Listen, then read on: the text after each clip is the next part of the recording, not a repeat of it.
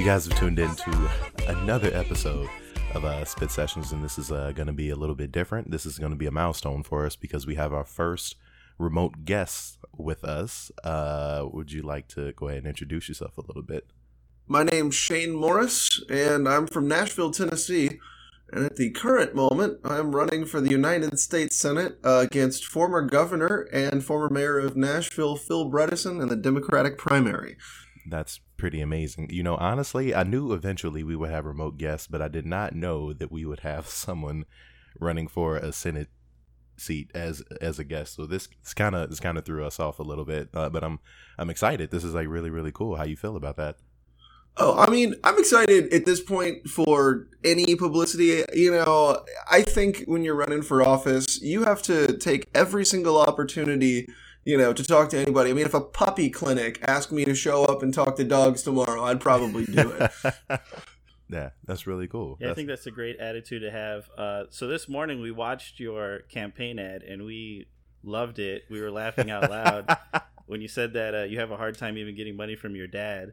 That was pretty monumental. That was pretty awesome, actually. I felt that on a spiritual level. So I find myself able to relate to you more than I would most individuals that run for certain seats in politics. Yeah, there's a lot of honesty to, you know, what I said there. I mean, I can tell you right now, if I called my dad and asked for a campaign donation, he'd probably try and he'd tell me to sell a kidney. That's just who he is. That's what's up, man. Let me see. So what we usually do is when we record episodes, we go through an array of topics, so on and so forth. And you can just give your honest opinion on certain things. Like what we do is we usually just have, it's a regular conversation. The only difference is there's mics like in front of us, you know. So feel like you can jump in at any time you want to.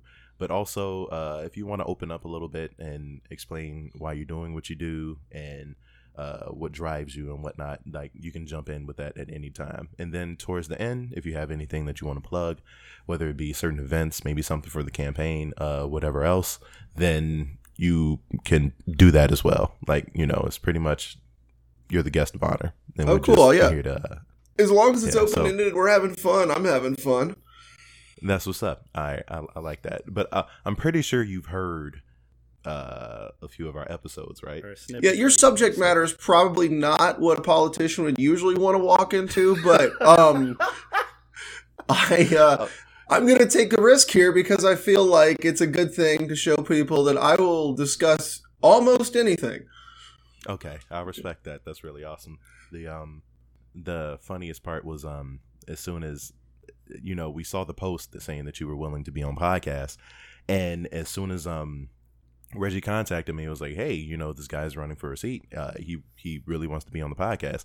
I was like, you know, honestly, I think talking to us might hurt his chance potentially if someone listens to the previous episodes that we've been on. But it really goes to show that you're in what's the term people use? In every man? Yeah.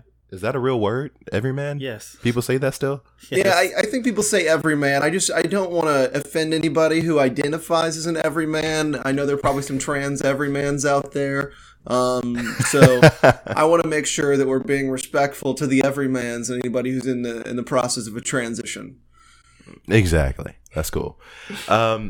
So you I would assume you're a music fan, right? Do you have any people that you listen to in particular? Or do you have anybody that you're like a huge fan of at the moment? I mean, I'm a music fan. I mean, I've worked in entertainment for 13 years now. So when it comes to what I'm a fan of, you know, I think people are usually surprised. Like, you know, people say I listen to everything. I don't really listen to everything.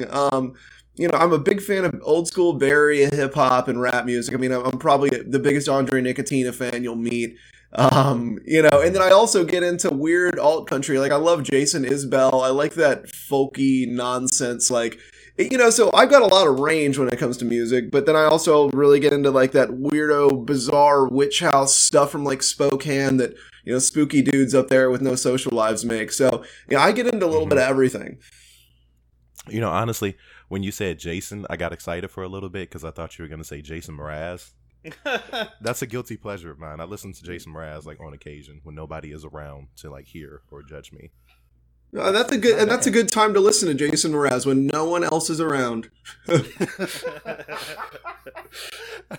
You know, I can't help it. He does that scatting thing, like when he's like, you know, when he's like playing the guitar, he just stops singing actual lyrics and just starts scatting like on the track. Like it speaks to me, like, and I just it's really enjoyable. But you know, that was my first time admitting that in public. But the reason I brought up music and what's going on is because having a background in music, you can probably see how real life issues sometimes overlap with whatever music that it is that you're listening to.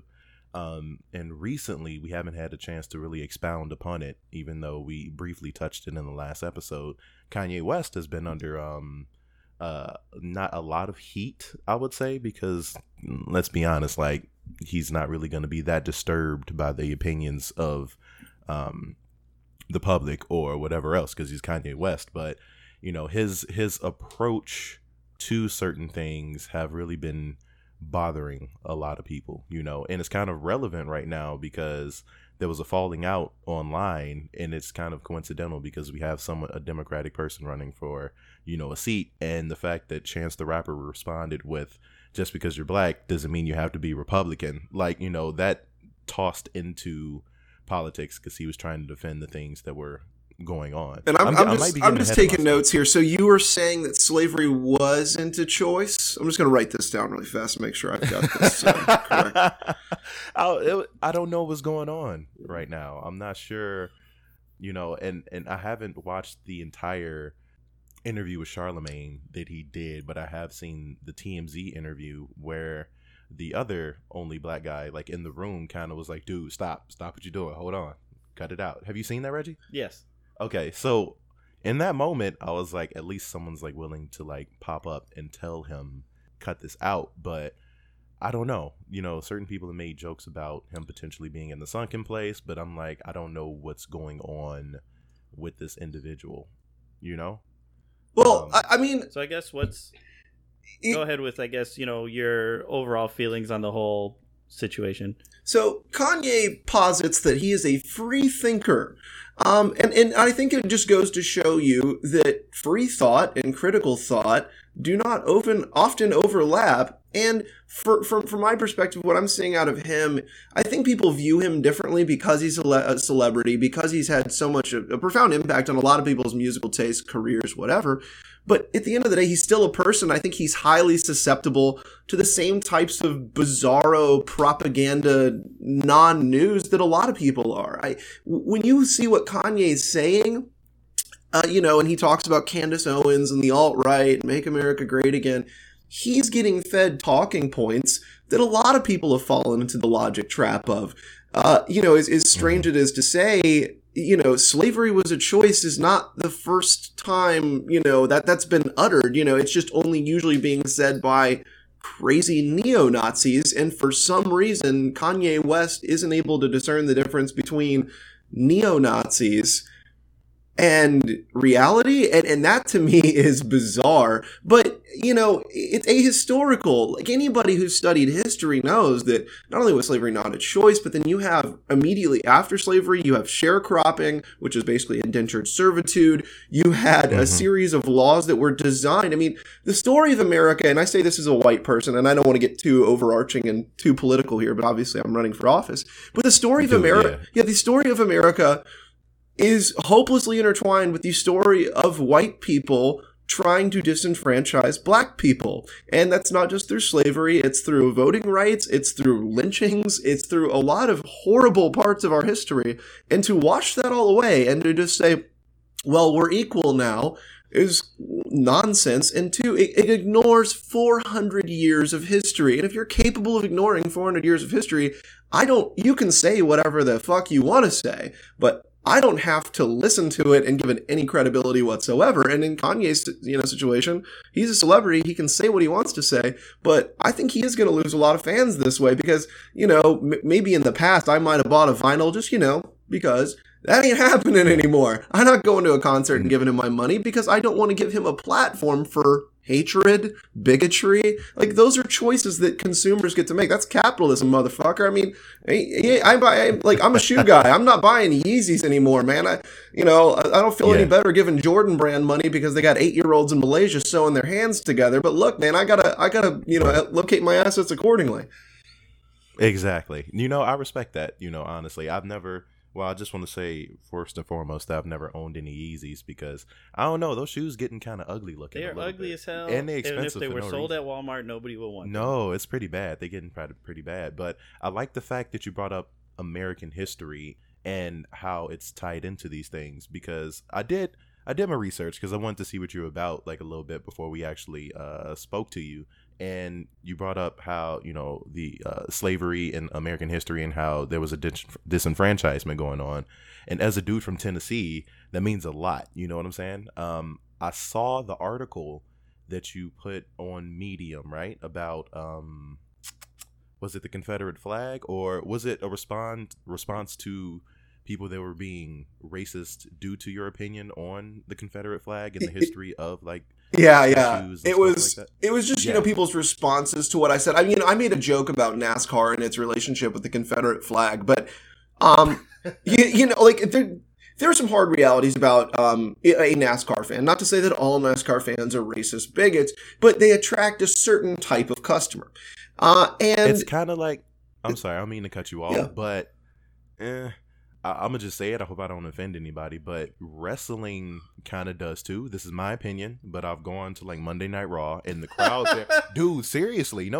Like I was in there and I was looking around and I was like, this feels kind of, it's swinging to one side more so than the other. But I'm sorry, carry on. It's the same thing with like Oakland Raiders fans, and I don't mean to disparage an entire fan base of a football team, but when I was 11 years old, a grown man urinated on me at a Raiders game, and do I think that would happen at any other football game? No. It's the kind of thing that can only happen in Oakland because they attract a certain type of fan, like a grown man that might urinate on a child and then be proud of it and high-five his friends.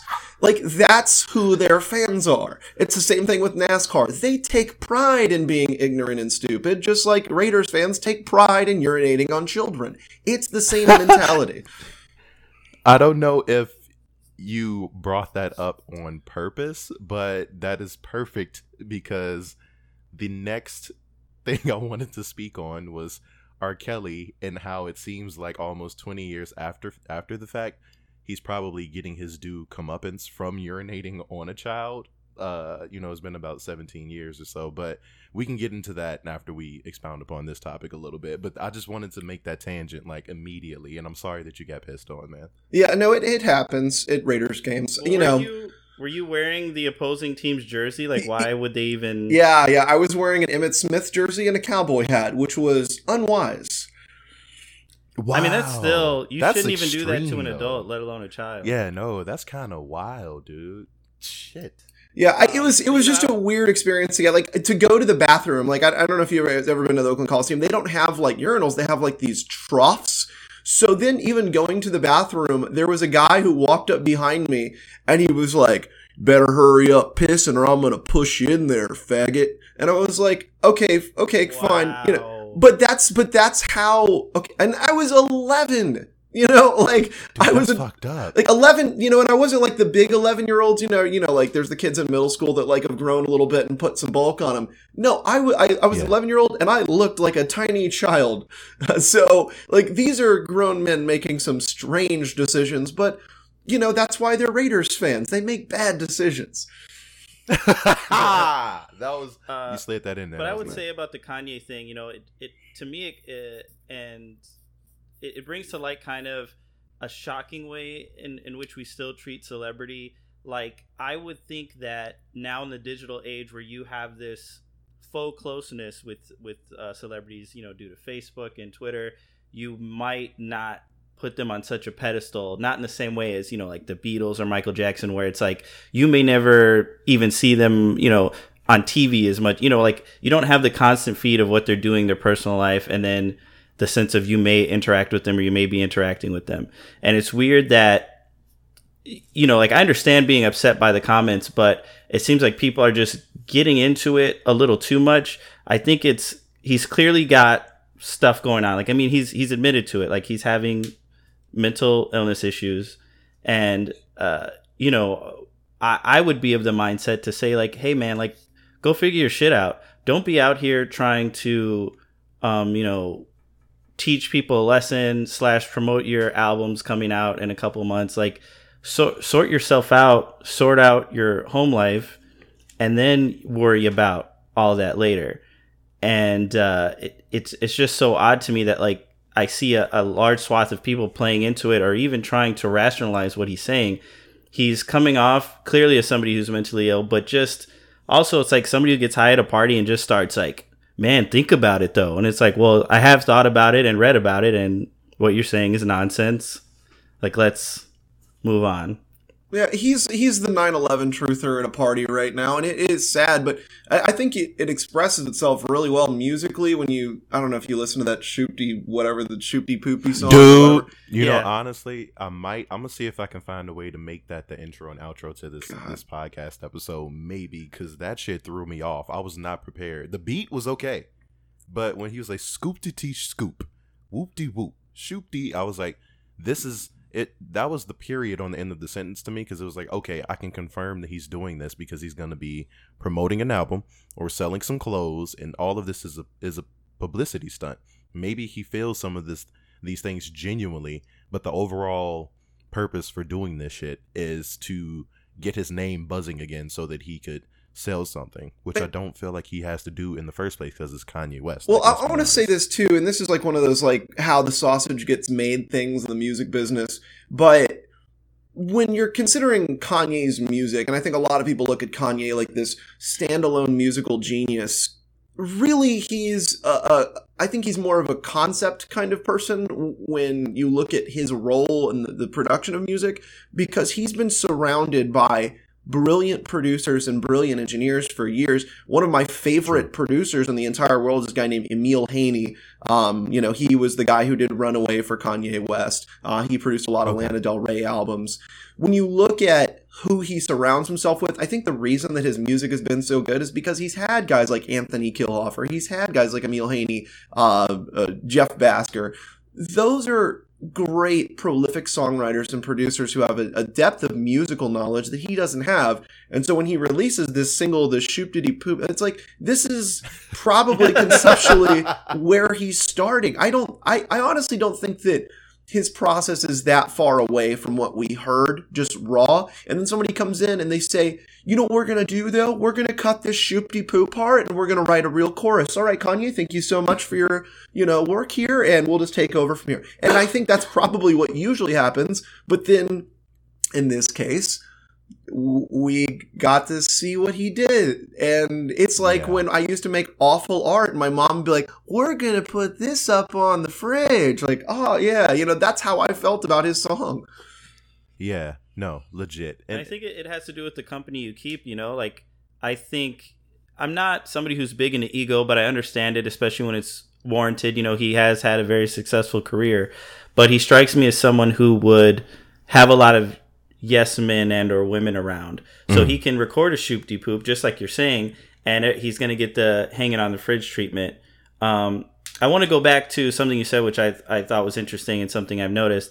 You talked about how he's still susceptible to these talking points, and what I picked up on about that is, when it comes to social media, I feel like the fact that it's a talking point is a little more hidden for someone who's not entirely politically savvy, and it makes you're so susceptible to it. You're like, oh, this is just a little tweet. It makes sense, and I'm going to run with it, or I'm going to go down this rabbit hole.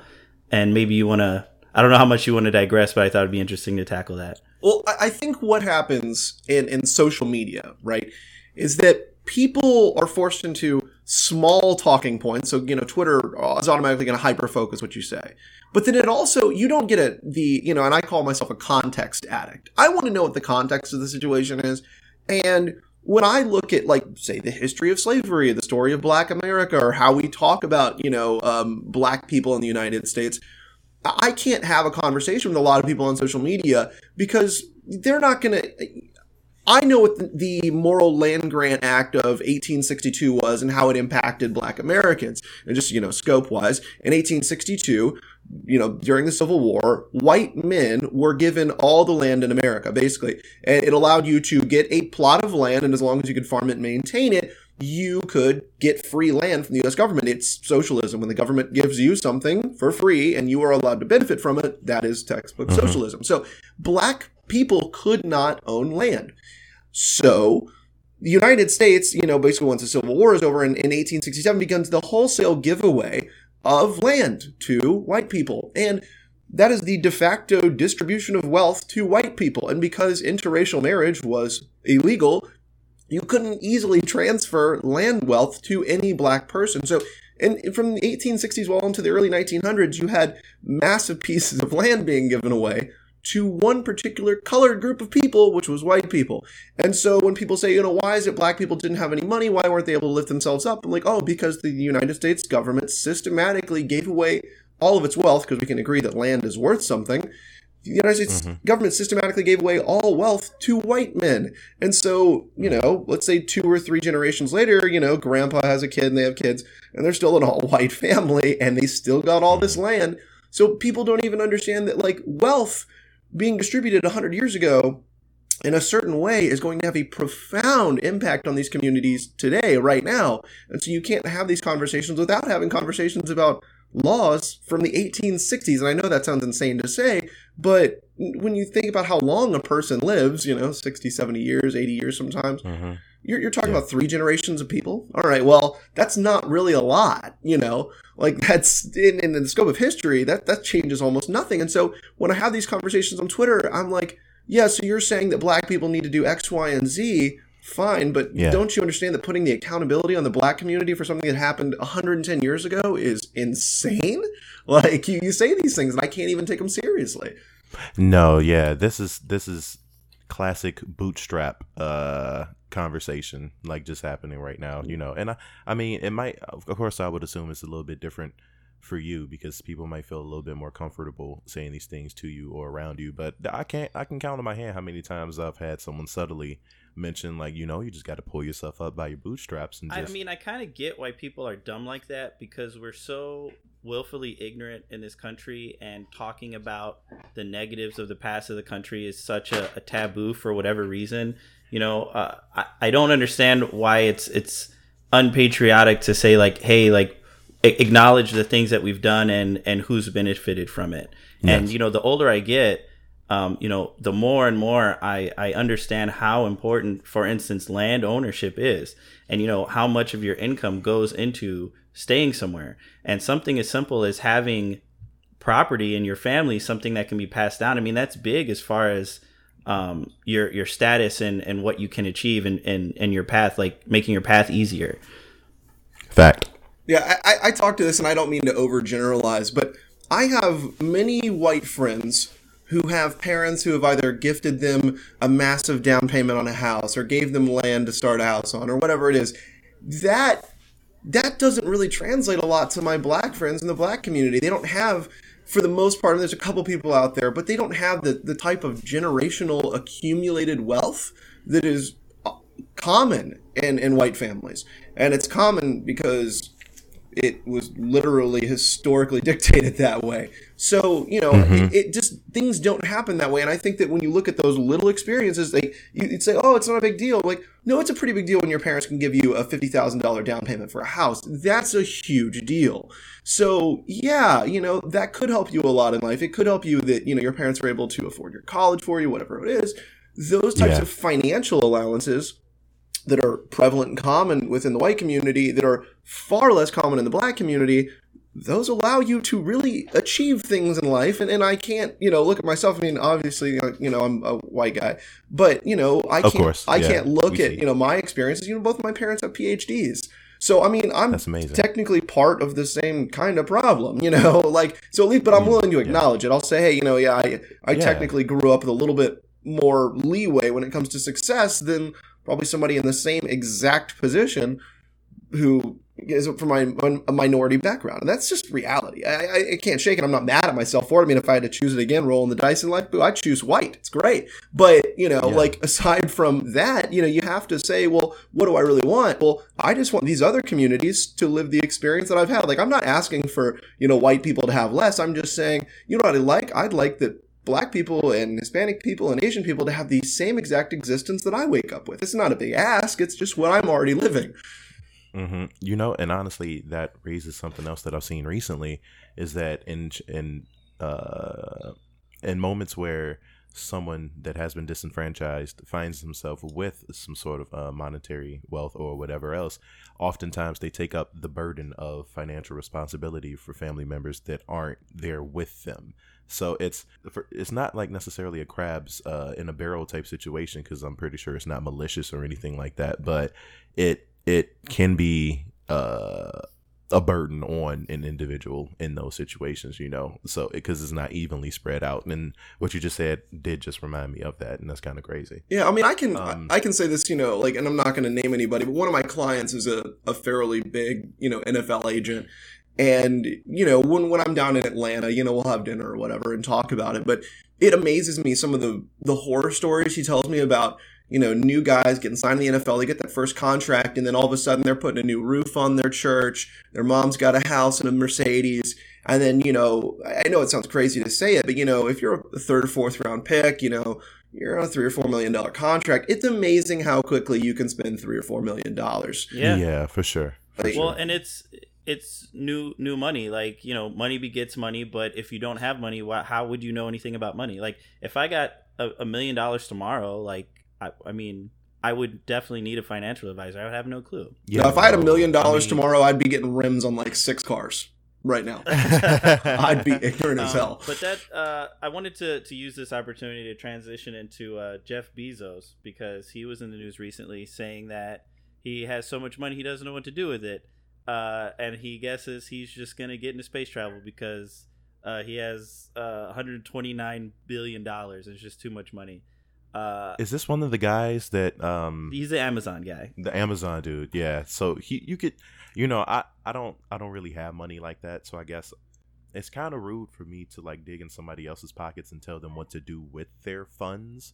But if you're here on Earth, there are other things you could potentially do instead of like, I got too much money, I'm gonna just go into outer space. Like, you could potentially like, that's just trying to sprint before walking. There's some things that you could do here before going out and into the stars and whatnot, but that's just me as a broke individual speaking on that. So I guess I don't have the credentials to tell him what to do with his shit, but I don't know.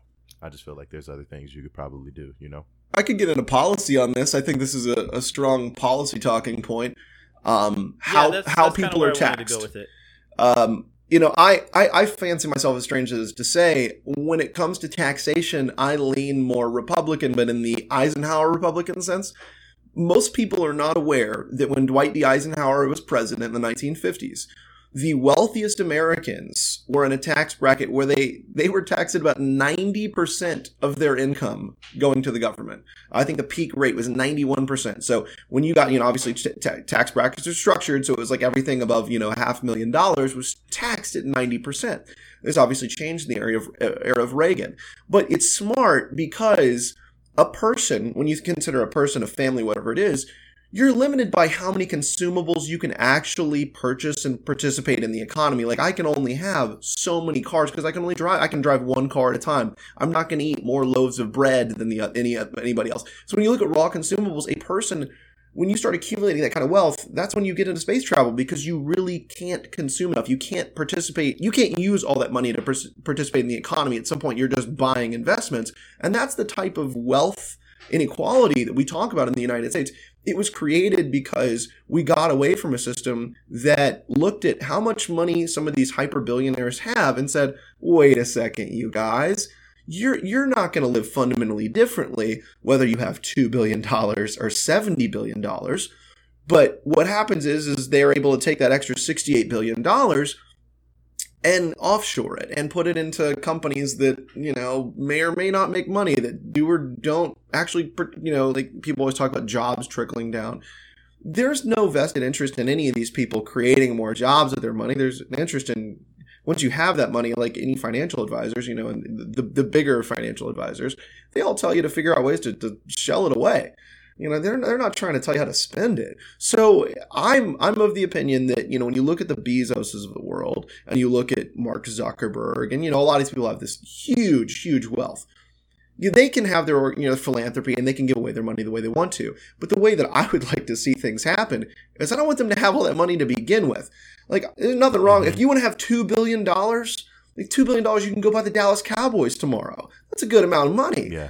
But it's 70 billion. You could buy the NFL and Apple or whatever, you know, like, you just don't need it. And that money truly would be better served among the people, because as much as Jeff Bezos and you know, Mark Zuckerberg want to, you know, exclaim, you know, they're these genius visionaries, they made their money because of all the employees and everyone who helped create those companies, who probably make $50,000 or $60,000 a year right now at Amazon, or the people who are picking boxes off the shelves making $10 an hour, 12-hour, 14-hour days. To me, I think those workers deserve more. And it's kind of a travesty that we have people like Jeff Bezos who are able to accumulate that wealth, and then yet their workers are treated so poorly. So you can't have this discussion without talking about, why is our tax structure the way it is? Why is it peaks out at a certain rate? Shouldn't we create another level that says, hey, you know, if you're making $50 million a year or more, we're going to start taking everything above $50 million. You can live off $50 million a year. Because, like, who has $50 million a year? LeBron James? Okay, fine. Yeah, $50 million a year is the cap. You'll live comfortably. Everybody else can, you know, F off. Yeah, for sure.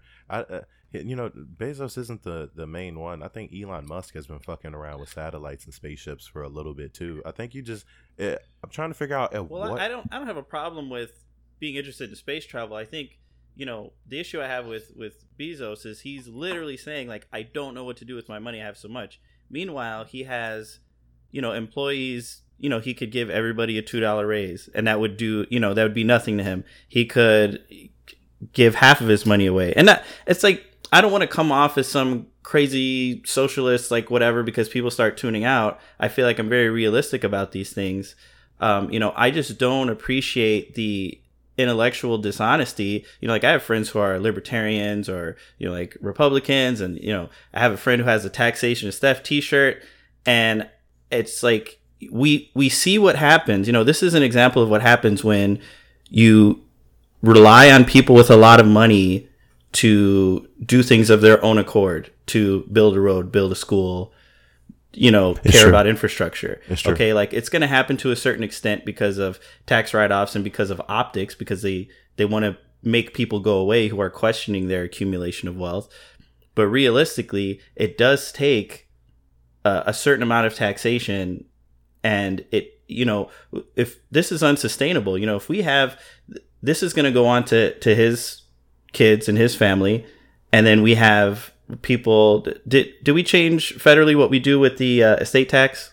Did Trump pass something with that? Yeah, the estate tax has been altered as part of Trump's new plan. It's good, and you know, I credit them for this. If you were an extremely wealthy person, the thing I want to happen is I want your children to be extremely wealthy because you were, and I can't help but agree with Trump with that. I think rich children have rights. No, I'm just kidding. It's absolutely fucking ridiculous. So you know, that's the thing too. So we're changing that law, and, you know, 2 generations from now, I mean, the wealth disparity, like the income inequality, is just the gap is just going to widen and widen and widen if we allow these people to sit on this money. We're fed this lie about, like, let's not steal from these people, and, like, they're going to create jobs, and, you know, there's no it's false. reason Some trickle for them down to shit, do any essentially, of that. is what you have a thinking. guy worth over $100 billion, and he's not even giving anybody a raise. He's going to put that somewhere and just sit on it and let it accumulate, you know, interest. Yeah. And we see no benefit from it. Or probably move it offshore so it doesn't get taxed in the first place on some Pritzker shit. But yeah, and I'll even touch on trickle down now because you mentioned it, and I'll wrap back around to what we mentioned earlier. But I'll speak from experience. The only thing that trickles down is pee, and I know because I've had a Raiders fan urinate on me. You know what? Yes. You know what? This is like a sign. I'm going to transition to the R. Kelly thing. So, so we're familiar. Like, let's be honest. I think everyone on Earth that has been alive since like the year 2000 or so might be familiar with what it is that happened. One thing that I've noticed is that with social media, it has given us a chance to, like what we were talking about earlier, when it comes to celebrities and stuff, they seem a little bit more transparent, but also the houses are starting to crumble because there's like this glass house thing. We do want the people that we listen to music or we watch acting or whatever else with these sports people to be perfect in the way that they represent either the culture or certain topics or whatever else. So when someone isn't perfect in our eyes, there's something people do which is called canceling. Oh, this individual is canceled. This individual is canceled for this, that, and the other. It's up to the person themselves to quote unquote cancel whoever it is, according to what standards they believe in. Like recently, Childish Gambino dropped the "This Is America" video, and there were certain people that were into it. There were certain people that like to dissect it and whatnot, but other individuals found out that he may potentially be married to a white lady or someone that is not a black lady. And there are certain people who feel like, it's not possible to be pro-black unless you're fully pro-black in all aspects of whatever else there is. So, okay, cool. That's debatable. Whether you want to, cancel or stop listening to this person. Yeah, no, I feel you. I agree with Reggie. But there are people who are just now, 17 years after the fact, quote unquote, canceling R. Kelly. And I honestly, we're two Chicago natives. I honestly didn't think I would see the day where this would come to fruition, because coming up here and like being from here and listening to music here, Reggie, did you kind of feel like R. Kelly was invincible? Like no matter what you did, like there was just yeah. Dude. Well, I've said before that I feel like we should be able to separate an actor, a musician, or whatever from their personal life to an extent. But when you're somebody like R. Kelly, who is clearly probably kidnapping women and having them in sex cults, peeing on minors, like it's repeat behavior. The same as Chris Brown is obviously has domestic violence issues and has multiple victims.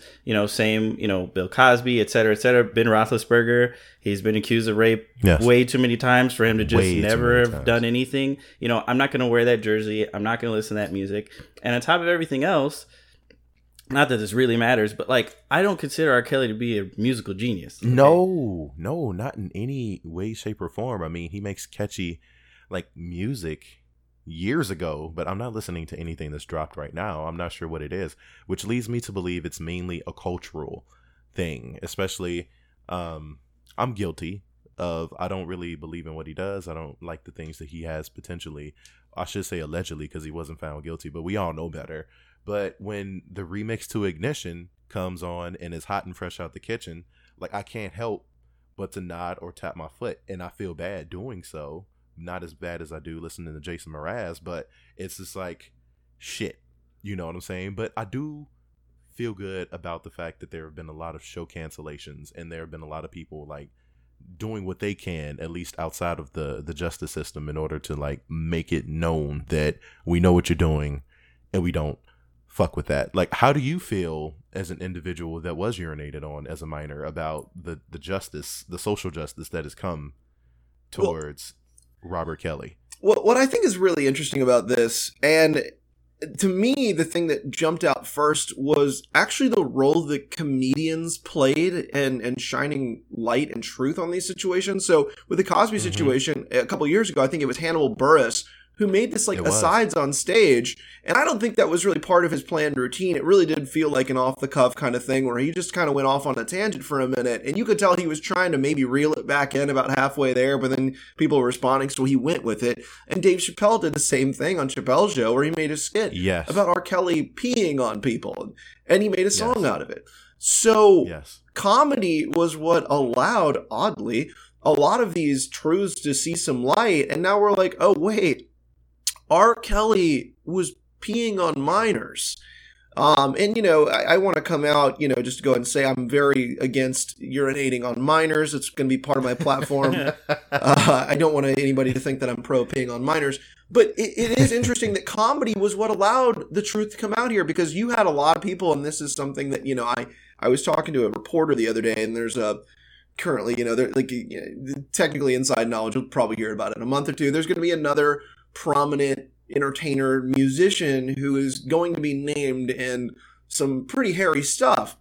And so we were talking. We were talking, and I was talking. Now it's one of those things. I can't say who it was, and you're probably not going to be surprised. It's just another one bites the dust kind of deal at this point. But we were talking about why nobody spoke out. And I think when you look at, R. Kelly's immediate circle, the managers, the agents, everyone around him, they have a monetary interest in defending that behavior, because if you're R. Kelly's booking agent, you don't want him to stop getting shows, because then you stop getting checks. Same thing with the managers, same thing with the engineers. These people who are immediately around him, who know something is going on, have no interest in speaking out because they lose money, if their cash cow goes away. Same thing probably happened with Bill Cosby. If we're being honest, there's a lot of people around him that were making a lot of money, and, the Cosby Show was in syndication. I mean, everybody on that show, you got to remember, everybody on that show who was getting checks from syndication, they stopped getting checks if they speak out against Bill Cosby to say, hey, yeah, we kind of knew this was happening. So I think the sad part about all these instances is that there's always a monetary incentive on the other side. And it's not bad. And I want to say this. It's not bad people. I don't think these people are, heartless. I don't think there's anything wrong with them. I just think they understand that, if you weren't doing anything since the 80s and 90s and your big chunk of income is coming from syndicated, checks from these shows, rerunning, you're not going to be the first person to be like, hey, you know what I want to do? I want to be poor forever. Like, because that's their reality. And it sucks. And I'm sure it's the same thing with R. Kelly. The people around him know that as soon as this falls down, he stops getting shows, those jukebox plays they're not as popular. I mean, he's probably getting some good bar money every time I Believe I Can Fly gets played on a jukebox by the Tammys in Oklahoma of the world. Space Jam's going to stop selling. Michael Jordan, I think he'll be okay. Bill Murray, I think he'll be okay. But if we're in that same situation, it's tough, man. I think a lot of people just don't want to speak out, and it's sad. But R. Kelly, he's going to bite it just because I think I can't believe I'm saying this aloud. I think we're at a point in history now where we're all okay with saying we don't want to pee on minors. And it took, 20 years. It took honestly, 20 years. I want to, you made a reference earlier about being surrounded by people. Like, if you're around R. Kelly, then I feel like, of course, you're going to be receiving benefits from being around R. Kelly. But this might be a slight tangent that I'm going on, but I feel like it might be easy to manipulate R. Kelly in some way, form, or fashion, because I'm not sure if you knew this, but R. Kelly cannot read or do math. Oh, he's a Floyd Mayweather. Awesome. Yeah, I wasn't aware. I missed that. No, seriously, R. Kelly. I didn't learn this until I took I think it was a psychology course at USC, and we all had to choose a prominent, individual to do a report on, and certain people chose R. Kelly. It was a group project. We did Frederick Douglass, so I feel secure with our decision that we made. But Frederick Douglass, who is according to Trump still alive, by the way. Frederick Douglass is still alive. Yeah, exactly. In Black history. But they did R. Kelly, and when they got up, they were like, so R. Kelly's suffering from illiteracy and so on and so forth. I was like, wait, what? Excuse me? But he cannot apparently read or do mathematics. And Wendy Williams recently hopped up and she brought it up on her show, and R. Kelly also revealed, like, yeah, dude, I don't know how to read or do math, and that threw me off. I don't know if it was what's the name of that dude from House of Cards? The dude who got caught doing something and was just like, well, I'm gay, have sympathy on me. Huh? What's Spacey, right? Kevin Spacey? Yeah. Spacey. Boom. There we go. Like, I don't know. Like, it was kind of known somewhat in the community here at Chicago that by a few people that he can't read or write, but to reveal that you can't read or write now when the shit's hitting the fan is kind of like, dude, like, we don't care about that. We really don't care about that. Like, not being able to read or write doesn't mean you can just walk around pissing on people. That's just not how that works. I don't know what the correlation is. Like, I don't. I know a lot of illiterate people.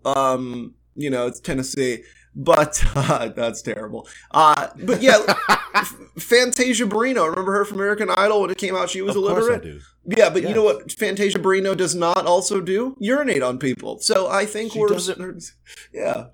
Yeah, like where is the line? I don't understand. And we brought up Bill Cosby earlier. He was found guilty of that shit. Like he's going to jail. Yeah. I didn't expect that to happen either. Like I was like, wow, like people are gonna take sympathy on this old man because he's blind, even though he more than likely did this shit. And they were like, nah, bro, like it's over for you. Like it's a wrap. So I didn't expect that to happen. But there's people that are, we've spoken on conspiracy theorists like Kanye and so on and so forth, but there are people who like this only happened because he was about to buy NBC, and this happened because he was about to change people's lives and send more black people to college. And I was like, whoa, I am pro-black enough, but I stop when people are like, oh man, this only happened because. I was like, no, it happened because he was found guilty of doing it, which means I don't have the utmost faith in the justice system depending on the situation and whatnot. But when it comes to like pissing on people and like actually sexually harassing someone or something like that, like if you did that shit, I feel like you should be put away for that shit. You know what I'm saying? Oh, I 100% agree. I tell you what's wild about this. I listen to true crime podcasts sometimes just to scare myself going to sleep, and I was listening to this one, I think it was called My Favorite Murder. It's really funny. It's two women chatting it up about, murders and whatnot. And there was like this one episode they talked about, this guy who'd been like, he's a serial rapist. I think he'd raped like a dozen women, right? And then I in my head I was thinking, well, all right, 48 more and he's Bill Cosby. But like that's the level you're talking about. You're like, wow, man, that's crazy. That true crime podcast, this guy he raped like 12 women. And then you like put into context, like, yeah, so if he would have kept going for another 25 years, he could have been like America's father, Bill Cosby. Like those things are nutty to think about, like the sheer numbers. So I think, anybody who's got that conspiracy thing in their head, like 60 people, 60, like that's a lot. Yeah, dude, it's hard for me to get 60 likes on a Facebook post, okay? Like that's tough, man. That takes effort. So anybody who's jumping up to defend Bill Cosby, I don't know, man. I'm like, don't do that. That makes me question. It makes me question company. Like, you know what I'm saying? Like, everyone has a right to a different opinion and whatnot, but I'm like, eh. Well, they're conflating a guy on TV with the actual person. Like, yes. He did accomplish a lot of things and break barriers, but he still raped a lot of people. And I'm hoping this sets a precedent where we come to this place where there's not gradients of rape. Like, it's not less bad because they were friendly and then he kind of drugged them or what. It's like, we have this weird thing in our minds as a society where it's like it has to be this violent punch in the face in a drag you into an dark alley car garage or something to really be quote rape. And it's like, no, I mean, this is the majority of how sexual assault is happening, and that doesn't make it any less. Like it's awful. No, yeah, his format, the drugging style. I tell this story. I was hanging out with my buddy Jordan, and we were this huge crew, and we were bar hopping in Nashville one night. And I ended up taking a shot that was meant for somebody else. Like, there's a girl standing next to me. She didn't want to do the shot. So I ended up taking the shot. And, 30, 45 minutes later, I'm feeling real weird, right? And, I'm a big guy. I weigh about 220 pounds. And, I hadn't drank enough for me to feel that weird. And I remember, we went to the next bar. And thankfully, my lawyer, Rob, was at the next bar. He looks at me. He's like, whoa, you don't look so good, dude. And within 10 minutes, I was about to fall on the floor. And I'd brought 4 drinks, and 4 drinks at somebody of my size and weight, even in a 30-minute span, is not going to knock me out. Ended up having to get transported to the ER, did a test, and I had, a cocktail mix of, I think it was like barbiturates, like Xanax or what, I don't know. Like they gave me like a list, but somebody had made a conscious effort to try and drug, I think, the girl next to me. And she was being friendly and she didn't want to take a shot, so she gave it to me. I don't know who did it, but I'll tell you, man, like somebody half my weight taking that shot, there's no telling the kind of damage it would have done, because like I was unconscious in an hour. So, Jeez. it's a scary situation. And I think a lot of people look at those situations and say, oh, how can it happen? Like, yo, I mean, I took the drugs that were meant for somebody else who was probably half my size, and I couldn't stand. I mean, like, I don't know what I would have done if I hadn't, just accidentally run into my lawyer. Like, that was No, a for weird sure. situation. Yeah, I mean, who would have taken care of me at that point? Because then I just would have been some weird drunk guy at a bar. Like, they didn't know Yeah. that I only had 4 drinks, and, unfortunately, that same night, my buddy who I was with, he was taken with a woman, so he decided to run off before things really hit the fan. So I Exactly. was solo, and that's why it's dangerous to get out there and chase pussy. You got to be a good wingman the whole way through. If your buddy gets drugged, you need to be there. Accurate. Damn. I wanted to touch on marijuana. So there was some news for Illinois recently, which I thought was interesting. So it's decriminalized, at least in Chicago, possibly Cook County, Okay. as long as you have like under an ounce and Under it's an not broken ounce, I up think, and they're yeah. not like trying to hit you with intent to sell. I think like it's Exactly. like whatever, they're not going to bother with you. But Illinois has been kind of on the cusp of legalizing it, but we have a lot of rural area and people are unsure, even though we can use the tax revenue. But basically, this article is saying, think about it, because all these law enforcement dogs are going to lose their jobs, guys. No, they These aren't. drug sniffing dogs, if they can't go around trying to smell weed, they're going to be Fuck those unemployed. They're dogs, going to be man. on welfare They're now. dogs. Why do dogs need to have a 9 to 5? I don't understand. So the part 2 of this really quick, and then you guys can go on. I read this article on May 6th, okay? 2 days later, they take it the next step. They're like, hey, these dogs aren't just going to be unemployed. We may just have to kill all of them. We might have to euthanize them, because what are we going to do? I don't know. They can't sniff for drugs anymore. They're done. Throw them in a well or something. First of all, that's your choice to murder them. They can be put up for rescue just like any other animal. I mean, if you want to give me a trained, I don't know if they would like me. If I'm just because those dogs are trained to like take people down. What if someone were to put them in a rescue puppy place and just leave a sheet with all of the command words and whatnot? I would happily accept and bring one into my home so that I could use it against my enemies. But I feel like dogs don't really need a 9 to 5 if that's the case, that it was your fault for training dogs to sniff out marijuana in the first place. That I don't feel like it was necessary. I don't know. I'm not an avid marijuana smoker, so I'm just happy that the decriminalization is actually getting into effect, because we've seen enough to see that it's kind of sort of bullshit a little bit. Like, there are entrepreneurs out here like making strains and selling these things and opening up dispensaries and whatnot, and there's people still locked up a little bit for non-violent crimes related to marijuana. So I'm just happy to see the transition taking place. Yeah, I'll say this about marijuana. The thing that I encourage anybody to do when you look at when marijuana is up for legalization, decriminalization, whatever level it is in your state, city, whatever's happening, what you find is that, obviously in American politics, we are steeped in money and lobbyists. Anytime marijuana comes up for legalization, you have to look at the people who are vehemently against legalizing marijuana. Mm-hmm. And it's always the strangest people with the strangest reasons. But when you find out who's funding them, it's lobbyists. Lobbyists are getting a lot of money from Anheuser-Busch and the larger beer companies, your alcohol distributors. They're getting a lot of money because the alcohol business knows that they don't want the competition. And that's really what's been driving this. And I know that, it doesn't make me sound like a conspiracy theorist, because this is just the reality of it. They shroud it in family values. They often hide behind Christian groups who say, oh, we're trying to keep our communities safe. Well, if you really are trying to keep your community safe, what's going to happen, and what we're seeing in Colorado and in California, is that, alcohol sales dip some, not a huge amount, but, and I'll say this as somebody who intermittently smokes weed. I don't do both at the same time. And the reason is because it doesn't feel good to do both. I mean, we call it getting crossfaded. You don't want to catch a heavy alcohol buzz and then go and smoke. It's a weird feeling. A lot of people don't enjoy it. And so typically, if I'm going to do it, I just get my oil and sit and play at home and get some Call of Duty on. But that's bad for alcohol companies.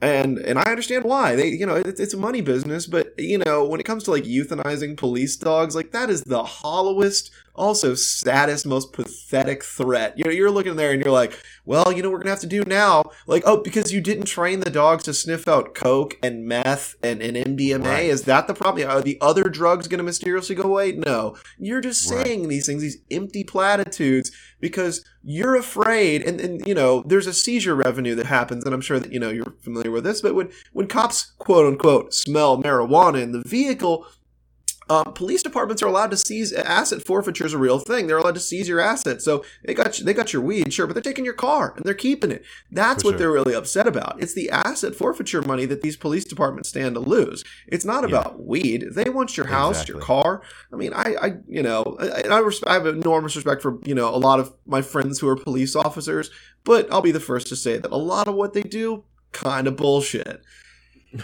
Factual. Yeah, that's really. I'm gonna go on a tangent because you mentioned Call of Duty. Do you play on PS4 or Xbox One? Like, which one? I'm a PS4 guy, man. Yeah.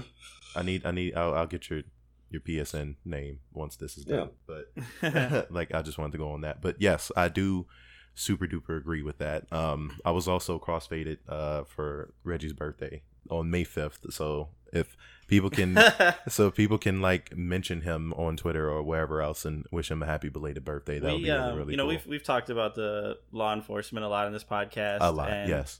You know, we understand that they are extorting us on behalf of the state and the county and whatever, and it's fucking unfortunate. And yeah, we've had our run-ins, but you know, I feel like there's a new low. It's like, hey, we're gonna have to kill these dogs. I'm like, you're holding dogs hostage, put dude. Put people away for petty crimes, petty drug crimes. Yeah, it's okay.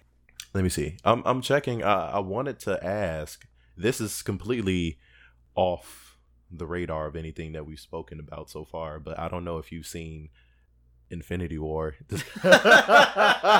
This you have to understand. Like, this interview. Well, not necessarily interview, but having you as a guest. Like, we didn't expect it to happen. So some of the topics we've had down were from like way in advance, and we felt like Infinity War was something we had to jump on immediately. But I feel like it's okay to ask you if you've seen the movie, right? You've seen it? I have not seen Infinity War, and I think the last movie I saw in theaters was the last Star Wars film, and probably the next movie I'll see in theaters is going to be Solo. And I think the biggest thing for me, I just don't go and see a lot of movies. I typically, I just wait until they're on like Amazon or something.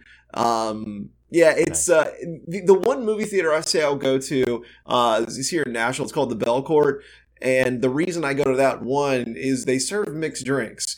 They also, it's fantastic, you know, and they're affordably priced too. You know, the mixed drinks they're serving are on par with what you pay for a soda at any other box theater. Nice. So I typically don't go see a lot of films just because I don't, you know, I'm not interested in paying $8 for a Coca-Cola and $32 for a popcorn, and it's a $60 experience, and there's not. I like hanging out with my fiance. Don't get me wrong, but that's real cool. For $60, you know, I'm gonna go catch a Wicked Buzz somewhere and watch a Preds game, or you know, catch the Eastern Conference Finals or whatever's happening. You know, I'm gonna be hard pressed. Plus, I'm gonna bet on a game or something.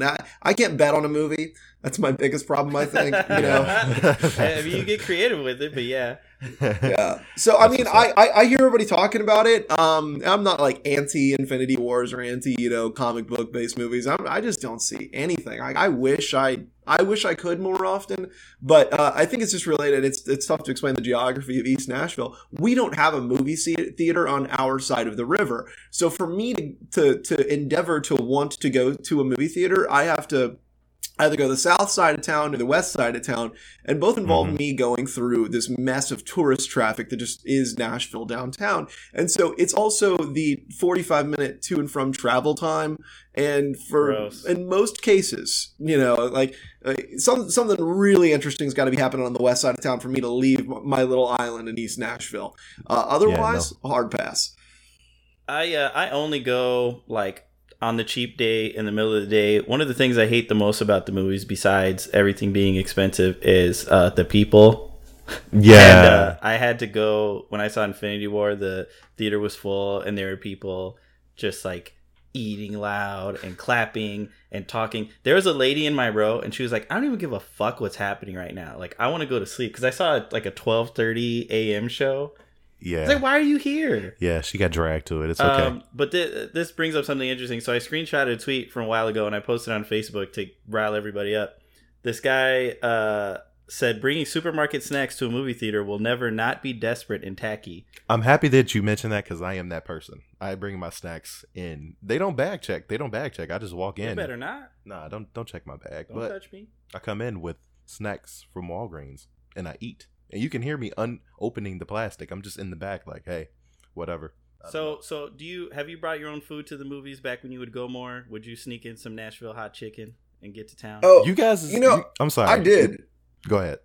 Yeah, no, I was like blatant about what I would do too. Like, I would go to like Kroger and get like a deli sub sandwich, and like, just have it in the front of my hoodie or something. I know they're gonna pat me down. They're, whatever. I'm gonna go to the movie theater. I'm gonna bring a sandwich. I'm gonna have a bag of chips. I used to have the little hip flask that I would bring in. So the one thing I would buy was a drink, and then I would empty 5 or 6 shots into the drink. That to me is a fun way to see a movie, depending upon the movie. Like, you don't know fun until you're sitting there watching Star Wars with 3D goggles on, catching a good buzz. Those little airport bottles, you can bring those into the movie theater. I got life hacks galore for you guys. Those little airport bottles, man, they're fantastic. You bring 5 or 6 of those in to watch Star Wars, you are gonna have a fun time, guaranteed. I'm sure. Okay, so I have 2 things that I want to ask you about, and then I'm thinking like once we go over those things, you can use the time to push your agenda, let it be known what you stand for, like what it is you're trying to do, and so on and so forth. These things I'm going to ask have nothing to do with that, so I want to get it out of the way beforehand. But the first thing I want to ask is we spoke about certain musicians and how when they're revealed as normal people, sometimes we're disappointed in them, sometimes we're like, okay, I stand behind what they're doing. DJ Khaled recently revealed that he does not perform cunnilingus on his wife, but he respects it, or he expects it in return. He expects fellatio. I'm not down with that, man. But I'm not married and I'm not in their marriage, so I can't tell him where to put his mouth.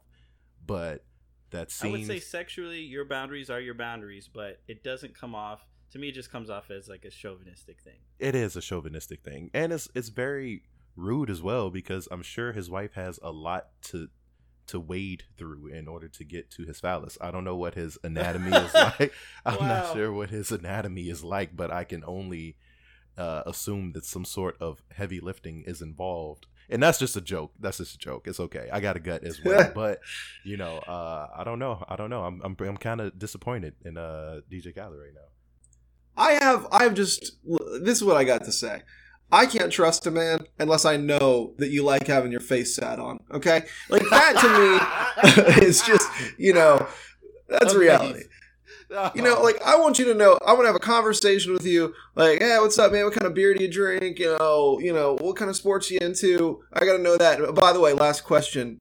Like, you like getting your face set on, right? Oh, you do? Oh, good. All right, now we can be friends. But if you say, you look at me like I'm crazy, like, oh no, I'm gonna never have a great looking ass right in my face. So I would never do that. Like, well, you can fucking get out of here. Yeah, legit. I think we might be friends after this episode. That's pretty cool. Also, the last thing, and this is just like a side tangent. Have you been to Chicago before? Oh yeah, many times. Many times. You've had like Harold's and like Mild Sauce and all that good stuff when you've come here, right? My stepmother's family is from Chicago. So when I'm in Chicago or whenever I was there, a lot of it was just hanging out with old Korean people, if I'm being dead honest. Or, like my uncle or something. So I've been out to venues, for shows. So I've been to like the Mid, I guess, is it still called the Mid? I think, I go out I used to go to shitty raves. And so, that's where I would go. Okay, that's fair. Next time you come up, let us know. We're going to take you around to the best local spots and whatnot. But I wanted to ask about Nashville chicken. Like, I haven't had that much of it, and I'm trying to figure out what that's about. It's mostly fried with, like, a dry rub on top of that. Is that how they do it? Is it tossed in the rub? Or, because I know it's hot, but is it, like, mostly a seasoning thing? But so let me tell you, I'll wax you a tale about gentrification. So the story of Nashville hot chicken is that, it was extremely common in Nashville's poor black communities for a long time. Prince's and Bolton's, and it was kind of known. And the story behind it was, I think it was Prince's where it started, where it was just a fried chicken joint, and then one night his wife finds out he was cheating on her, so she tries to basically poison him with super hot chicken. Like, she throws every single pepper and everything she can on this dry rub, and it turns out he loves it. So hot chicken is born. Now, when it comes to what this hot chicken is, being a fried chicken purist and somebody who prepares hot chicken for myself because I love fried chicken, you try and make it so hot it's unbearable. That's the goal. So you're going to have crushed red pepper. I mean, I grow peppers in my yard. I've got a couple growing right now. So, you'll dry them, you'll crush them up. And then the goal is, basically fried chicken. You get most of it, basically done. Then you put it in a dry rub for a moment, rub it around. And then I put it in the oven to bake finish. So just the rub the rub just kind of finishes better that way. It helps with the crispness. Sometimes I'll put it under the low broiler for a second just to make sure that, like, the rub is, kind of sat on it for a minute. Like, you can't just, like, roll in the rub and then give it to somebody. Like, you have to give the rub a minute to get in with the chicken skin and do its thing with the breading and all that. Okay. Yeah, it's a process, but when you do it right, I lean towards either Bolton's or Prince's. Prince's is the one that I think is, like, low-key the best. Everybody who says Hattie B's is white. And so you go to Bolton's, and Bolton's or Prince's, they kind of have the same aesthetic where they're like cinder block buildings. Bolton's is Bolton's chicken and fish. They do hot fish too. But it's like they serve it on a piece of parchment paper with a pickle slices and a piece of white bread. I mean, it is poor food. Yeah, and that's the way, to me, it's better. Like, I don't want fancy hot chicken. I want hot chicken served on parchment paper. I have to, like, carry it awkwardly, and I want to be of the people. But, when it's become a tourist attraction now, you go to Hattie B's. And shout out to Devin and Jay, my white friends from Woodbury, who always go to Hattie B's when they're in town. They're like, you want to go to Hattie B's? I'm like, no, I don't want to sell my soul. Thanks. But yeah, no, the real ones, if you're in Nashville and you want to do it right, you either go to Bolton's or Prince's. Okay. I think Bolton's Chicken and Fish on, I think it's Main Street. It could be where Main Street meets Gallatin. But that's the one. And it's a little blue cinder block building with, like, hand painted letters. Like, nice. It's like the old adage, my Uncle Marty used to say it, which was, if you want fried chicken in the South, it's great. You don't go to the fancy looking restaurant. You just look for a trailer with a hand painted sign on the side of the road that says chicken, and make sure chicken is misspelled. That's the place where you get fried chicken. Exactly. And you know what? If you come up here, we'll show you around. You're either going to go to Harold's or you're going to go to Uncle Remus. You more than likely will need us with you in order to go to the areas where the good ones are. But it's an adventure that I'm actually looking forward to, should you find yourself back up here again. Yeah, so you're saying I shouldn't wear the shouldn't rock the chain in these neighborhoods? That'd be unwise. Just don't be there in general on your own. Nah, it's just like, well, you know what? Honestly, nobody would more than likely bother you because they would assume you're a police officer probably. But the thing is, like, you'll be okay as soon as it's like, once you're inside the walls of the place, everything is okay. Yeah. You just get some weird. I'm going to show up wearing some New Balances, some dad jeans. People are going to look at me like, you must be the informant. Yeah, that's me. Yeah, thanks. He's like me, exactly. One more question is, what's the worst part of the chicken for you? Worst part of a chicken? Which part do you like the least? When I'm doing chicken, I rarely go after a chicken thigh. I'm a wings guy. I love chicken wings. Thank you. I'm sorry, I didn't mean to cut you off, but we've had this debate for almost 2 years. Every now and then he judges me because I'm not a thigh guy. So continue. Go ahead. Expound. Yeah, it's just like, the chicken breast serves its purpose. I usually when I'm cooking, I get a whole bird, and then bake it or whatever. Or I'm just going to do wings and I'll get a ton of wings. And I grill almost probably 4 times a week. Especially in the summertime. And so I like making grilled wings that are hot. But I just can't do anything with these chicken thighs. I don't know. They're just too fatty. They're dark. You have to grill them forever. They don't taste great. Everything's got its ups and downs, and chickens is, it's the same way. You got the good chicken breast. You got chicken wings. There's a lot of positives coming out of Yardbird. You know what? I'm just gonna. But there are some negatives. You would have my vote. To be fair to me, this isn't quite how it was posed initially. He came out of the blue saying that he doesn't really eat chicken thighs, and I was just very surprised by that. I would say there's no bad part of the chicken. Of course, nobody's first going for the there's a small minority of people that are going for the thigh first. If you have all the chicken parts laid out, beautiful, glistening from the grease and glistening from the sun, nobody's like, "Oh, let me get that thigh before everybody else." He's trying to save himself. Don't listen. No, it's true. You know who likes chicken thighs? People who urinate on children. That's who. Just saying. You know what? Okay, we're getting close to. So you could take some time now. Just kind of take 5 minutes or something, expound on your platform. Yes, let us know. What you'd like to bring to your constituents and all that good stuff. Yes, plug yourself. Go for it. So I have the visionary view of what America is going to be. And I think it's antithetical to what a lot of politicians say. And I think it's because America's place in the world's changing. I don't think we're going to be this lone superpower that we've been for, the past 25 years since the fall of the Soviet Union. I don't think most Americans have even heard of China's Belt and Road Initiative. It's the largest infrastructure spending project in the history of humanity. China is doing it right now to build out their trade routes to Southeast Asia, to build up in Africa, so they have their own farmland. We're looking at a new, in my opinion, two nation superpower kind of thing. It's going to be the United States and China moving forward.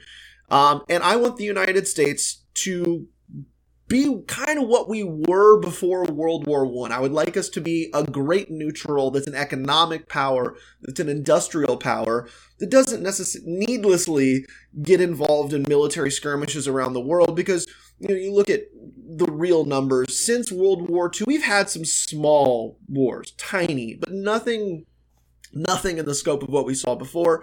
So I just think that America's got to understand that we're going to change. And in order for us to be what we're going to be moving forward 50 to 100 years from now, we have to kind of lay that roadmap. One of the things that I'd love to see us do, which is climate change mitigation, involves really building out the nuclear power infrastructure in the United States. We have Oak Ridge National Lab here in Tennessee. There's Idaho National Labs up in, obviously, Idaho, where, we have brilliant nuclear engineers who've figured out ways to make zero carbon power that always works. And it's not to say that I'm anti-wind or anti-solar, but, France right now gets 90% of their energy from nuclear power. They have the cleanest air in the world. They export energy. And I think, as somebody who, spent a lot of time studying nuclear physics, I'm partial, but I think people are needlessly scared of nuclear technology. When you look at what it can do to transform America, you could argue, obviously, that, Saudi Arabia, places in the Middle East, they're energy exporters. They export oil.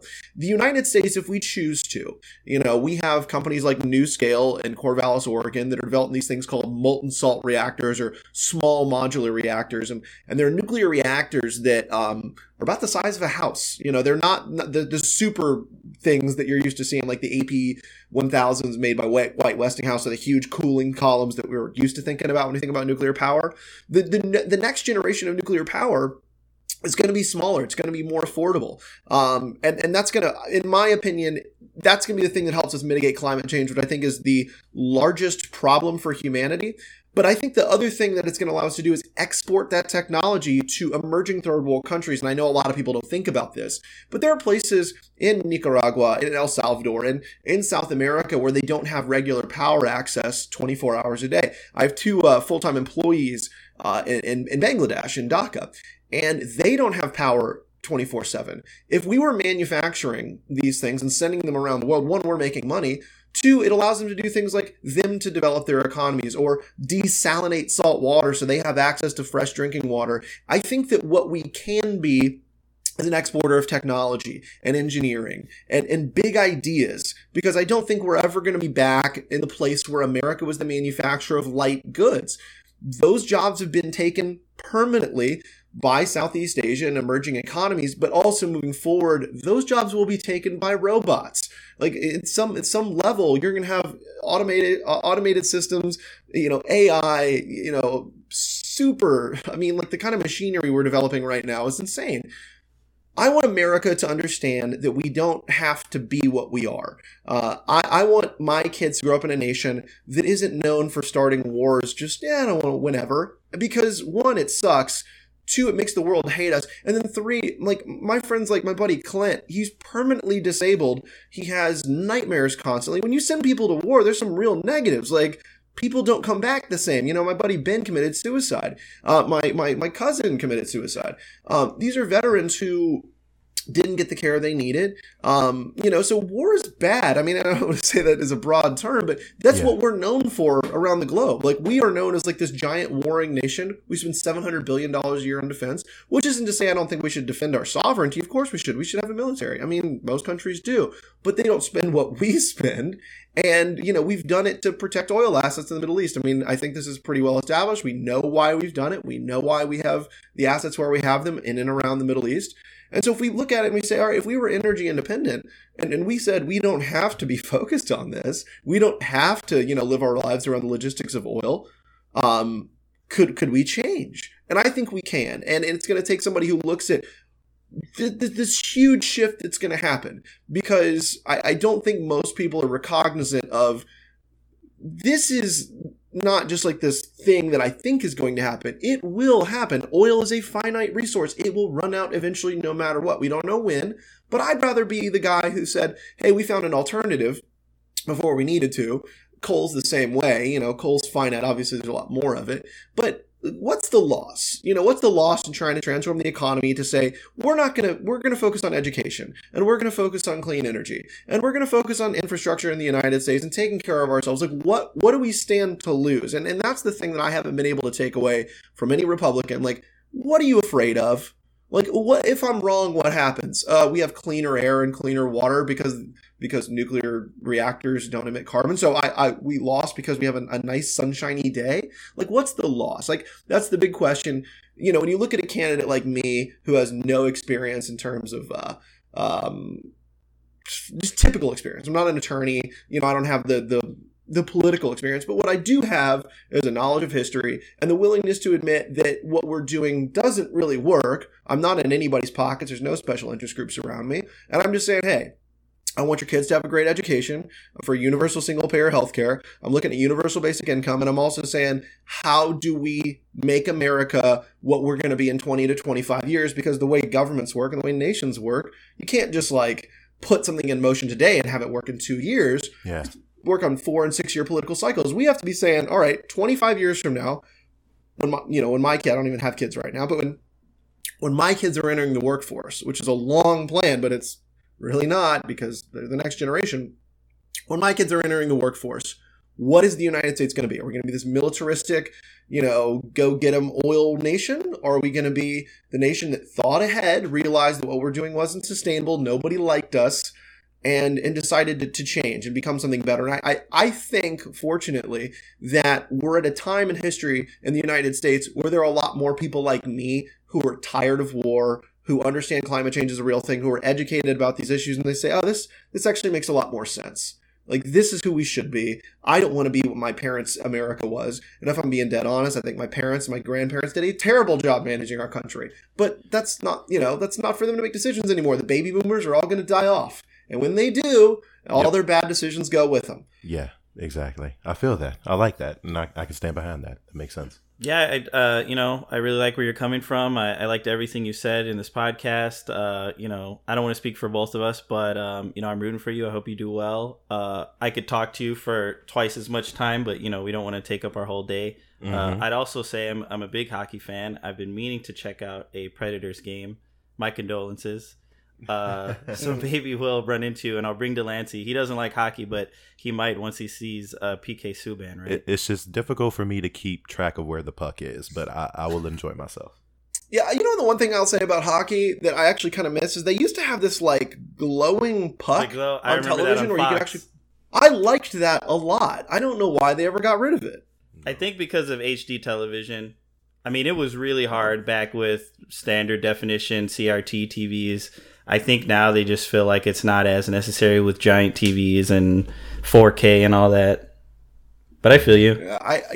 I loved that. I mean, I remember thinking like the other day, like, what happened to that? That was actually really useful because there's been times like in last night's hockey game, I had no idea where the puck was. Yeah, you know, exactly. I was just like hoping I knew, and that's the only downside to like televised hockey is that at a game, you know, I go to a Preds game, I can follow the puck no problem.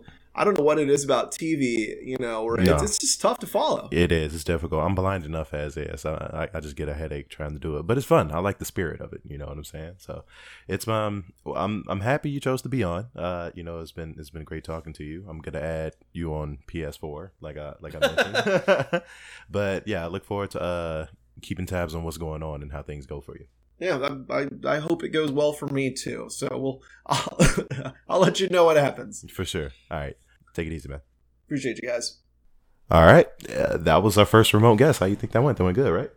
Scoop-de poop. Scoop-de poop. This has been another episode of Spit Sessions. Thanks for checking in.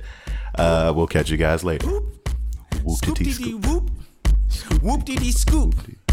Whoop-de-dee scoop poop.